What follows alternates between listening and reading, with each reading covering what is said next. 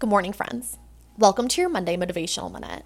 I'm Lucy Saltmarsh. This is episode 81, and today we're going to be talking about being past the halfway point of the year. If you like this episode, be sure to share and subscribe. Alex Hormozi posted this week and said, "We're officially past the halfway point of the year. If you're not more than halfway to your goals, time to lock in. Champions are made in the second half." And I just want to expand on this. Whether 2023 has been the best year of your life, the absolute crummiest, or somewhere in between, it's time to refocus.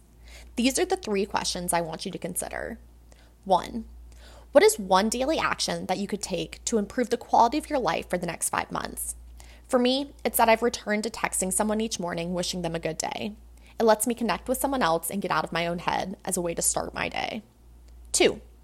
What is something you want to happen before the end of the year but have been afraid to take action on? For me, there's a professional project I've been pushing off because the voice in my head has been telling me that I'm not ready. I'm ready to squash that.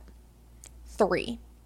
What is an affirmation you can use to both ground and propel yourself for the rest of the year on good and bad days?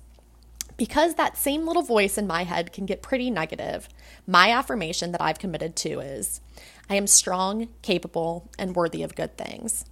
So whether you've crushed the first half of the year or felt like you've been crushed by the first half of the year, it's time to revamp the game plan and get to work. I believe in you. Have an excellent rest of your week, and we'll do it again next Monday. If you like this episode, it would mean the world if you would share it with a friend, family member, or colleague.